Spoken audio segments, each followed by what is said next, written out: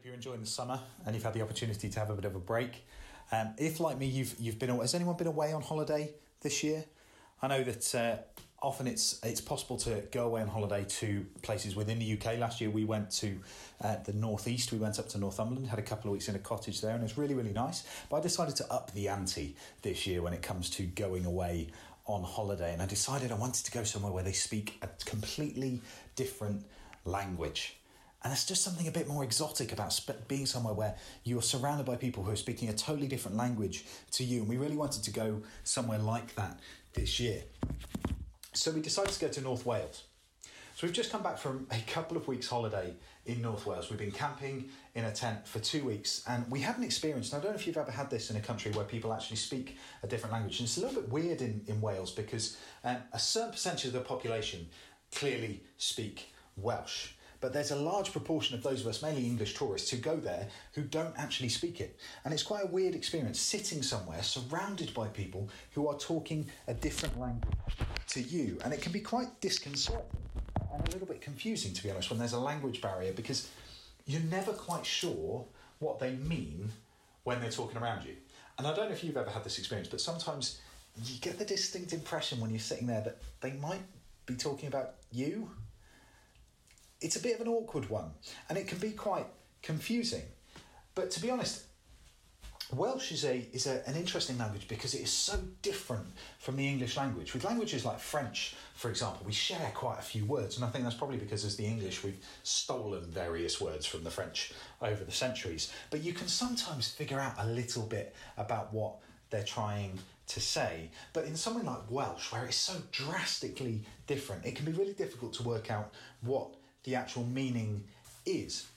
And English, I mean, I don't know if you're a person who has learned English as a second language, but English is supposed to be one of the most confusing languages to learn because we have so many different words that mean different things in different contexts. And we have these words that are spelt exactly the same and are pronounced exactly the same, but have completely different meanings. And they're words called homonyms. It's a type of word that sound the same, spelled the same, but have completely different meanings. So, for example, if I'm talking about bark, I could be talking about a tree, or I could be talking about a dog.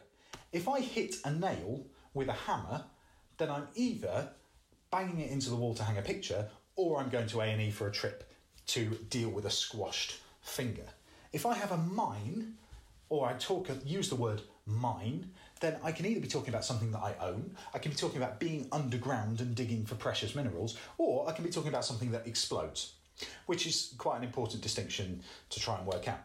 I can squash a squash into my soup before going and playing a game of squash while drinking orange squash.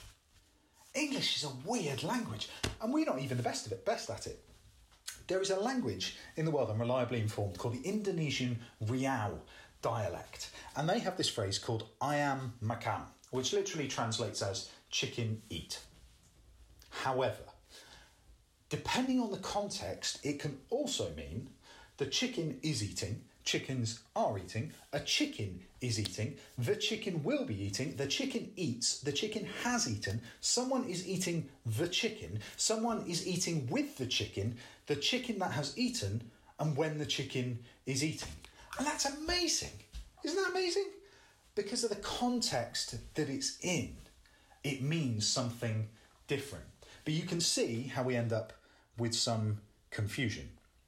And we get that with English sometimes. We use the same word to mean different things. And I don't know if you've had this experience where sometimes you find something that is lost in translation when you're having a conversation with somebody where it seems like you are talking about the same thing, but in reality you're talking about completely different things because it's the same words, but what you mean are two different things. And English is such a limited language sometimes. You know, we're talking about enjoy life this morning. But when we use the word life, we can actually be talking about completely different things, depending on what we're thinking of, depending on what we mean. I don't know if we've got anyone in the room who's recently taken GCSE biology, or if you can think back to when you did GCSE biology or GCSE science. But there's a definition of life that we're given, which is the biological state of life, what it is to be alive, the different characteristics of life. And there was this acronym that we used in GCSE biology, which was Mrs. Gren or Mrs. Nerg, depending on your school of thought. There was movement, respiration, sensitivity, growth, respiration, excretion, and nutrition, or reproduction rather than respiration. But this is how we define life. Those are the things that make something alive. But the problem with that definition is that by that definition, I am no more alive than the piece of grass that's growing outside, or the piece of mould that's growing under my sink, which isn't particularly helpful kind of thought. Or we think about life as a period of time. So it's the moment of my conception right the way through to when I take my last breath. That is my life. Or we think about life as being the general state of human existence. That's life. Or we can talk about it as being a period of existence, not even of something alive, but of something relatively inanimate. So if my computer starts slowing down or starts to stop working properly, or my car stops working properly, then you have these conversations that go like, you'd expect to get a life of around 3 years out of this, and then it will become obsolete and need replacing. It's life, but it's an inanimate object, but we still talk about it having a life. Or life can be a living being. So you may see on the news stories like the ship sank and 20 lives were lost. It's 20 lives, but that's a specific living being, but it's a life. Or we think about living things collectively. So we have subdivisions, we have plant life, we have animal life, we have supernatural life, we have alien life. We have all sorts of different subdivisions, but we're still using the same word, life. Or we have life drawing, which always seems to have something to do with either fruit or nudity. Nobody really understands why. Or sometimes we subdivide our own life into different lives or different aspects of life. So I have a home life, a work life, a sex life, a social life, a thought life, a prayer life, all of these different aspects of my life that I'm talking about as being an individual life. Or sometimes life can be the most important of those things. So I may work. My work life became so big, I worked so hard that it became my life. And you kind of wonder, what are we talking about? Sometimes you meet somebody who is just so full of life, and then we're talking about passion or exuberance or enthusiasm. They're the life and soul of the party. Or that's even before we get started on digital things. So if we start you can have a second life, which is an online presence where you are living a different life to your own life. You have a different personality, different characteristics. You can be a completely different person in this second life in an online environment. Or if you're into gaming, sometimes you may be playing a shoot-'em-up game, you get killed, but it's okay, I've got a second life, or I've got another life. What? What are we talking about? Or you may be listening to the news and you hear that somebody's been in court and you hear that they've been given 25 to life. And then you have these weird conversations where you just kind of say, but life doesn't mean life. But what? Yeah, it's all right. Yeah, it'd be given double life. What are we talking about as human beings? Life. But it's got so many different meanings. So here's a question for you. When we talk about enjoy life, which of these things do you think of? Because chances are it may well be a completely different thing to the person next to you or the person in the row behind you. What do you want out of life? What kind of life do you want?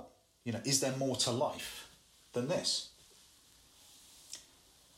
And so when we ask those questions, we read Bible verses. We read Bible verses like John 14:6, which says, Jesus said, I am the way, the truth, and the life. Or in John 10:10, I have come that they may have life and have it to the full. Or some translations say have it in abundance or in all its fullness. But when Jesus talks about life, what kind of life is he talking about? And that's because English is such a limited language sometimes. And the Bible wasn't written in English. It was written in a number of different languages, Aramaic, Hebrew, and Greek predominantly.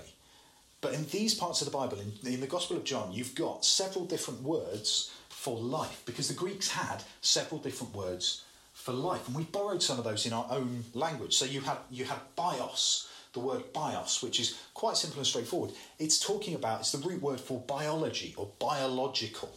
It's your physical life, your body, your breathing, bleeding, running, jumping sort of life. Or you've got the word psyche, not psyche, but psyche, but it is the root word of where we get psych or psychic, psychology, psychiatric. It's the mind. It's your thinking, your reasoning, your intellectual sort of life. And then you've got a third word for life, which is one of these words that's been adopted as a name, a little bit like joy or faith are words that have been adopted as a name. But it's this word Zoe, which literally translates as life, but a different kind of life. Something else. A deeper kind of life. A life of spiritual connection, of depth, of wonder, of relationship with the divine. And see, it's that kind of life that Jesus is talking about. When he says, I am the way, the truth, and the life. It's the Zoe, something deeper, something spiritual, something deeply connected to God. I have come that they may have life and have it in all its fullness. Life in abundance, life in a way that you did not expect. In some translations, the emphasis is life that surpasses your expectations. Eternal life. This is Zoe. It's intangible, it's spiritual, it's deeply connected to God. Everlasting, talk about resources that never run dry. Eternal. That kind of life is the word that is used. But when Jesus uses that word, what is he talking about? And what kind of life is that? And how do we experience and enjoy it? And to answer that question, we turn to the Bible. And we have to look at the beginning. We're going to go right back to the beginning, the middle, and the end. Because the Bible is a fascinating book, because actually it's not one book, it's a collection of books, like a library of different books, 66 different books that were written by lots of different people across hundreds and hundreds of years. And it's been passed down and it's been edited and it's been translated and then retranslated and re-edited, and bits have been taken out, things have been put back in, and it's been changed from when it was originally written. And yet, in many ways, the Bible contains some stories and some ideas that only really make sense if you look at the whole picture. And even though it's been edited and changed and adapted and translated and all of that sort of stuff, we believe that the Bible is God-breathed and that God still uses it, because the Bible says that all scripture is God-breathed. So that God uses it to teach us things about life. But what we find is that a story or a concept can be started in one book, but doesn't finish or reconcile itself until much later on in another book of the Bible written centuries later. And this is what we want to talk about this morning, because I believe that in many ways God is using the Bible to teach his people about the kind of life that he wants us to live. Sometimes that's overt, love your enemies, pray for those who persecute you. Jesus said that in the Gospels. Or you've got the Ten Commandments, where we get things like do not steal, do not kill, do not murder, do not commit adultery. Those are the sorts of things that you can really kind of get behind in terms of life messages. But they're also clear commands that this is the kind of life that I want you to live. But see, sometimes it's more subtle than that. And the Bible uses stories. It's a collection of stories more than anything else. And a lot of the time, those stories are being used by God to illustrate where people have got it right or where people have got it wrong. Why does he do that? Because God knows that we relate to experience. You can relate to the experience of another human being far better than you can do a list of rules or a textbook. And so we're going to have a look at some of those examples of how God is telling us what kind of life he wants us to enjoy. So let's start at the very beginning. Back at the origin of life. Genesis 1, verse 1 to 2. It says, in the beginning, God created the heavens and the earth. Now the earth was formless and empty. Darkness was over the surface of the deep, and the Spirit of God was hovering over the waters. This is the beginning, the origin of life, where life began. And it started with God's Spirit. Creation, developing life in all of its forms. And because it goes on and on and on, and we know the story, it talks about let there be. God said, let there be light. Let there be waters, let there be skies, let there be earth, let there be trees, let there be plants, let there be fish in the sea, let there be birds in the air, let there be animals that walk across the ground, all stemming from the start point. God's Spirit hovering over the waters. Until we reach a point in the story where God is doing something slightly differently. Genesis 2, verse 7 says this. Then the Lord God formed a man from the dust of the ground and breathed into his nostrils the breath of life. And the man became a living being. God's breath literally breathed into Adam, breathed into mankind, so that his breath being the source of life. The Bible talks about God's breath being the source of life, and a physical interaction breathing straight into man's lungs, causing that breath to expand and contract. Take in spirit, breathe out spirit. There's a deep spiritual connection as God's breath being the source of life for mankind.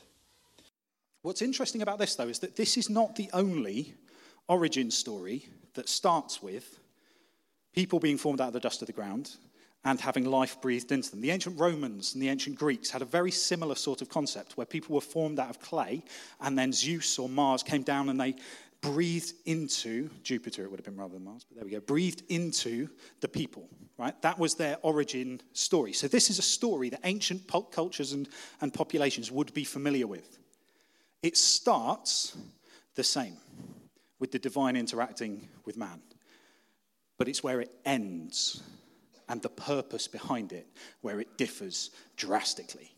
In this story, God forms the people for relationship. For ancient Greeks and Romans, people were playthings for the gods, and they lived in fear of the gods. In this story, this is a God who forms people for relationship, to engage with, to walk in the garden in the cool of the day, to rule over the world. There is no authority struggle going on here. The only authority struggle that ever exists in the Bible is one that's created by man. The reality is that God created the heavens and the earth and created man to rule over the animals and the plants and to steward and look after it. That was the original design. That's what life was originally for. But it doesn't go to plan. Man screws up. He desires power more than anything else. He wants his own way. He wants knowledge of good and evil via a shortcut rather than through relationship. And so takes and cuts himself off from God. And that's kind of where the story ends for a little bit. And like I say, this is like the start of a story that you read and you kind of think, right, so where does that go then? And we'll come back to that in a little bit. But man is separated and cut off from God. Instead of having a relationship with him, he goes into a period of having to work really, really hard, struggling for life, finding it really difficult, and bitterness starts to develop in his life. And it carries on through the next few chapters and essentially escalates into a life that is clearly not the kind of life that God wants for us. A life of bitterness, a life of hatred, a life of animosity, a life of war. And God gets to the point where he says, do you know what? It's not working. And you get this really weird story, weird from our context, where in Genesis 6, 5-7, it says, the Lord saw how great the wickedness of the human race had become on earth, and that every inclination of the thoughts of the human heart was only evil all the time. The Lord regretted that he had made human beings on the earth, and his heart was deeply troubled. That's not the kind of life that God wanted for humanity. So God does something really radical and quite extreme. The Lord said, I will wipe from the face of the earth the human race I've created, and with them the animals, the birds, and the creatures that move along the ground, for I regret that I've made them. Right, that's it, scrap it. Bad enough. Which seems like a really weird thing for God to do, and a really weird thing for God to say. But this is not the only story, because we go on to Noah, and we get a flood that destroys the earth, and Noah is saved Okay? This is not the only story where a flood destroys the earth. Lots of other ancient cultures had a story where the flood destroyed the earth. This is the only story where God brings positive things out of it. This is the only story where God brings new life out of tragedy. This is the only story where God brings redemption and forgiveness and grace and mercy out of this tragedy. So the earth is flooded. The animals go in 2 by 2, hurrah. And the rain comes down and the floods come up. And 1,000 primary school assembly songs are born. And Noah is saved. And this is the weird thing about this story, is that this is the only story in ancient cultures that finishes with God doing something like this. In Genesis 21:22, Noah has sacrificed an animal when he's arrived and the floods have gone down. And the Lord smells the pleasing aroma of this sacrifice and said in his heart, "Never again will I curse the ground because of humans, even though every inclination of the human heart is evil from childhood. And never again will I destroy all living creatures as I have done, as long as the earth endures." Never again. This is the only story where God makes that promise. The done thing at the time was to live in fear of the gods. The done thing at the time was to live in fear of a God that would come and destroy you and obliterate you from the map. The done thing at the time was to live with a fear of the divine. God is saying, this is not the kind of life that I want for you. I don't want the kind of life where you're afraid of what I might do to you. I want the kind of life where we can exist in relationship. And in fact, later on in 9:11, it says, "I establish my covenant with you." A covenant is an agreement. It's a relationship. You can't have a covenant without a relationship. "I establish my covenant with you. Never again will all life be destroyed by the waters of a flood. Never again will there be a flood to destroy the earth." This is God saying, I want a life where you are in relationship with me. That is the kind of life that I've designed for you. Not where you cut yourself off and get kicked out of the Garden of Eden. Not where you kill each other to the point where I have to start again. But where we live in covenant relationship with one another. And so Noah and his family go on to have babies. They populate the earth. And then you get this really bizarre story about a chapter or a couple of chapters later. And we're going to move out of Genesis in a minute. I'm not doing this all the way through the Bible, don't just bear with me. But there's this really weird story. And I've put this in because I started talking about language. Right? And in Genesis 11, you get this story. Now, the whole world had one language and a common speech. And they said to each other, "Come, let's make bricks and bake them thoroughly." It's probably a good thing to do with bricks. They used brick instead of stone and tar for mortar. And then they said, "Come, let's build ourselves a city with a tower that reaches to the heavens so that we may make a name for ourselves. Otherwise, we'll be scattered over the face of the whole earth." But the Lord came down to see the city and the tower the people were building. The Lord said, "If as one people speaking the same language they've begun to do this, then nothing they plan to do will be impossible for them. Come, let's go down and confuse the language so they won't be able to understand each other." That's a weird story. Has anyone else really struggled with the Tower of Babel? I struggled with the Tower of Babel for a while because I looked at it and just thought, I don't know what you're on about. What? Even just from a literature point of view, why have you put that story in there? Because the only take-home point that I can see is that God wants to disperse people across the earth, which doesn't really make any sense. When you think about it, this is people working together for what purpose? To glorify only themselves, to exalt themselves above other people, to lord it over the surrounding nations, to do everything that they possibly can to say, we are the greatest, we are the best. They sought only their own interests, their own fame, their own gratification, their own agenda. And it's funny how you think in thousands of years, we haven't really advanced that much as a human race, possibly. But so what God does is says, that's not the kind of life I want for you. But we'll put a pin in it and we'll come back to it later on. Man trying to do things on his own, forgetting God. You see, what God is doing in the Bible, and this happens all the way through the Bible, but we're not going to go through each one in a load of detail, but He is challenging misconceptions that the human race has about him, challenging misconceptions that the human race has about God, about what it is to live a life with God, to live a life in relationship with God. Because as people, we get these conceptions of what God is like and what life is like and what the purpose of life is. And sometimes that's right, and sometimes it's not. And what the Bible is doing is challenging the misconceptions that we have about life. And it carries on through the Bible. You take the story of Abraham. Abraham was promised by God that he would be the father of a great nation. It doesn't happen in the timescale that he wants it to, so he takes matters into his own hands. What is God saying? I don't want you to live a life where you feel like you have to do things on your own, where you feel like you have to do things your way, where you feel like you have to take matters into your own hands. I want you to live a life that is ascribed to my timescale and my timing. Joseph is sold into slavery. He's betrayed by his family. He's falsely accused, and he ends up in prison. Why is that story in there? Because God is saying, I don't want a life for you where you are betrayed, abandoned, and sold into slavery. I want a life where you are redeemed by me and restored by me, and you recognize that even though those things may happen to you, that there is still hope, that I am faithful and I am still there for you. Moses spent decades in the Bible living in fear of his past because of the things that he'd done and the fear of what he would go back to. He lived a life feeling inadequate because he wasn't good at public speaking. God chose him anyway. Why did God choose someone who wasn't perfectly suited to the task? Because he wants to say, I don't want a life for you where you live in fear of your inadequacies. I want a life for you where you rely on me for what I can do through you. The people of Israel lived in slavery to a foreign power multiple times over the course of the Bible.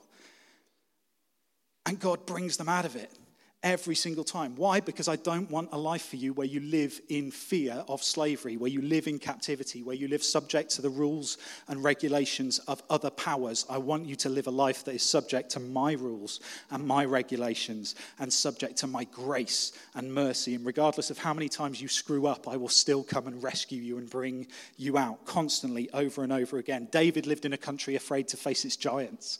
That's not the kind of life that God wants for you. David committed adultery and murder. That's not the kind of life that God wants for you, because God still then used him and brought out of that moment a moment of grace and of exaltation. Daniel lived in a society where he was afraid of the establishment, or the people were afraid of the establishment, of the rules and regulations that were put down on top of them. If you don't worship in this way, you can't live. That is not the kind of life that God has for us. Esther lived in fear of genocide. That's not the kind of life that God wants for us. Jonah lived in bitterness and anger at the ruling powers in Nineveh, so that even when God redeemed Nineveh and brought them back into his way of thinking, and they all repented, Jonah was so bitter and angry that he just wanted to die. That's not the kind of life that God wanted for us. Job lived in despair and was blaming God for everything that had happened to him. That's not the kind of life that God wants for us. Nehemiah lived in a world where the walls had been broken down. The walls of the city had been broken down. They had no security, no way of looking after themselves. That is not the kind of life that God wanted for us. It happens through the Old Testament time and time and time again. And in some of these stories, the people are successful and do the right thing. In some of these stories, they fail and screw up miserably. But God is still God. And God still comes through, and God is still trying to teach us something about what kind of life he wants for us and what kind of life we can live. And then we get to the New Testament, about just over the midway through the Bible. And in the New Testament, it's like God says, do you know what? I've tried and tried and tried and tried to tell you how to live your life, and you've tried and tried and tried and tried to understand and get it right, and you're not getting it right, and it's, to be honest, it's frustrating both of us. So shall I just show you how it works? And so God steps out of heaven, becomes a baby, enters life at its most fragile point, and lives a life that demonstrates what life should be like. A life where the sick are healed, where the dead are raised, where prisoners are freed from captivity, where strongholds and spiritual powers don't control people anymore, and where even when Jesus is betrayed, is falsely accused, is tried, he's abandoned by his friends, and dies a death on the cross, he still doesn't lose hope, and God still doesn't abandon him, but brings new life out of the process. He is the way, the truth, and the life. A spiritual, deep connection with the Father, a relationship with the Father that epitomizes all of those things that are being spoken through the Bible all the way through. Adam saw the apple and saw equality with God. What the snake says to Adam in the garden, or says to Eve in the Garden of Eden specifically, is eat this and you will be like God. Saw equality with God as something to grasp hold of and to take. Philippians 2, 6-11 says this: Jesus, who being in very nature God, did not consider equality with God something to be used to his own advantage. Some translations say something to be grasped. But instead, he made himself nothing, taking the very nature of a servant, being made in human likeness. Equality with God is not the kind of life that God has desired for you. But Jesus came to serve. And the life of a servant is the kind of life that we are called to. Being found in appearance as a man, he humbled himself by being obedient to death, even death on a cross.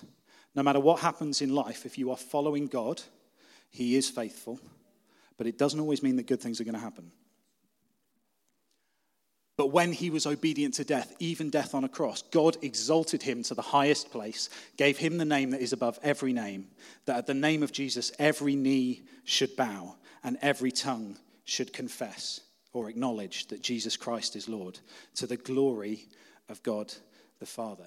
People in the Tower of Babel sought to only exalt themselves, only glorify themselves, only put themselves first and above everything else. Jesus sought to glorify the Father, to put the Father above everything, to glorify him, to put him at the top of absolutely everything. Why? Because that is the purpose of life, to have a relationship with the Father. So when Jesus came to demonstrate what kind of life you were meant to have, he came to put you in relationship with the Father. That's why it says, I am the way, the truth, and the life. And then very next thing, no one comes to the Father except through me. That is the point. That is the purpose. You know, Jesus says to his followers just before his arrest, in John 14, 15-20, if you love me, keep my commands. And I will ask the Father, and he will give you another advocate to help you and be with you forever, the Spirit of truth. The world cannot accept him because it neither sees him nor knows him. There's darkness hovering over the waters. But you know him, for he lives with you and will be in you. I will not leave you as orphans. I will come to you. Before long, the world will not see me anymore, but you will see me.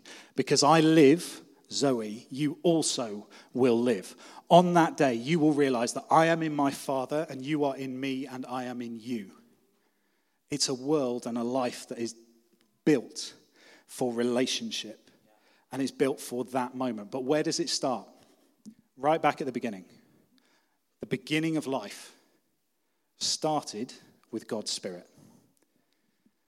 Jesus has come to put us in relationship with God's Spirit. That is the start of our life with him. There's a story in Acts 2, which is titled The Coming of the Holy Spirit. And it's a really interesting story because of the connection that it makes with some of the concepts we've talked about earlier on. Acts 2, 1-12 says, when the day of Pentecost came, they were all together in one place. Suddenly, a sound like the blowing of a violent wind came from heaven and filled the whole earth where they were sitting. They saw what seemed to be tongues of fire that separated and came to rest on each of them. All of them were filled with the Holy Spirit and began to speak in other tongues as the Spirit enabled them. Now they were staying in Jerusalem, God-fearing Jews from every nation under heaven. When they heard this sound, a crowd came together in bewilderment because each one heard their own language being spoken. Utterly amazed, they asked, "Aren't all these who are speaking Galileans? How is it then that each of us hears them in our native languages? Parthians, Medes and Elamites, residents of Mesopotamia, Judea, Cappadocia, Pontus and Asia, Phrygia and Pamphylia, Egypt and parts of Libya near the Cyrene, visitors from Rome, both Jews and converts to Jerusalem, Cretans and Arabs." In other words, all of the known world at that time. We hear them declaring the wonders of God in our own tongues. Amazed and perplexed, they asked each other, "What does this mean?" Genesis 11, the Tower of Babel. People sought to put themselves above everything, to only look after their own interests, and God divided them into different languages. In Acts, God brings his Spirit, puts it in his people, and says, "Do you know what? Now that you are willing to do things my way, now that you are willing to put my Spirit first, now that you are willing to build something that will glorify me, not just your own agenda, now I will bring all of the languages together and unite people." Because at this time, this life is about uniting people. In the past, your own actions have divided you from people around you. But my Spirit will unite you with those around you so that you can build and develop something that will glorify me. Later on in this passage, the first person to speak to this crowd of people is Peter. Peter, the disciple that Jesus called the Rock, and said, "On this rock I will build my church." That first sermon, Spirit-filled, building his church, was done in an environment and a way where all the languages came together and spoke together in unity and could be clearly understood. The opposite and the reverse of the Tower of Babel. Because God is building something that will truly put us in relationship with the Father, which is how life was designed to be. It's a Spirit-filled life. It's a life that you can enjoy in relationship with the Father. We started in the Bible with the Spirit and a tree. Interestingly, if you're not aware of this, Revelation 22, right at the end of the Bible, finishes with God's Spirit and the tree of life. Except now there's two trees. Revelation 22, 1-2 says this: "The angel showed me the river of the water of life," Jesus being living water, Jesus being the way, the truth, and the life, "flowing from the throne of God and of the Lamb down the middle of the great street of the city.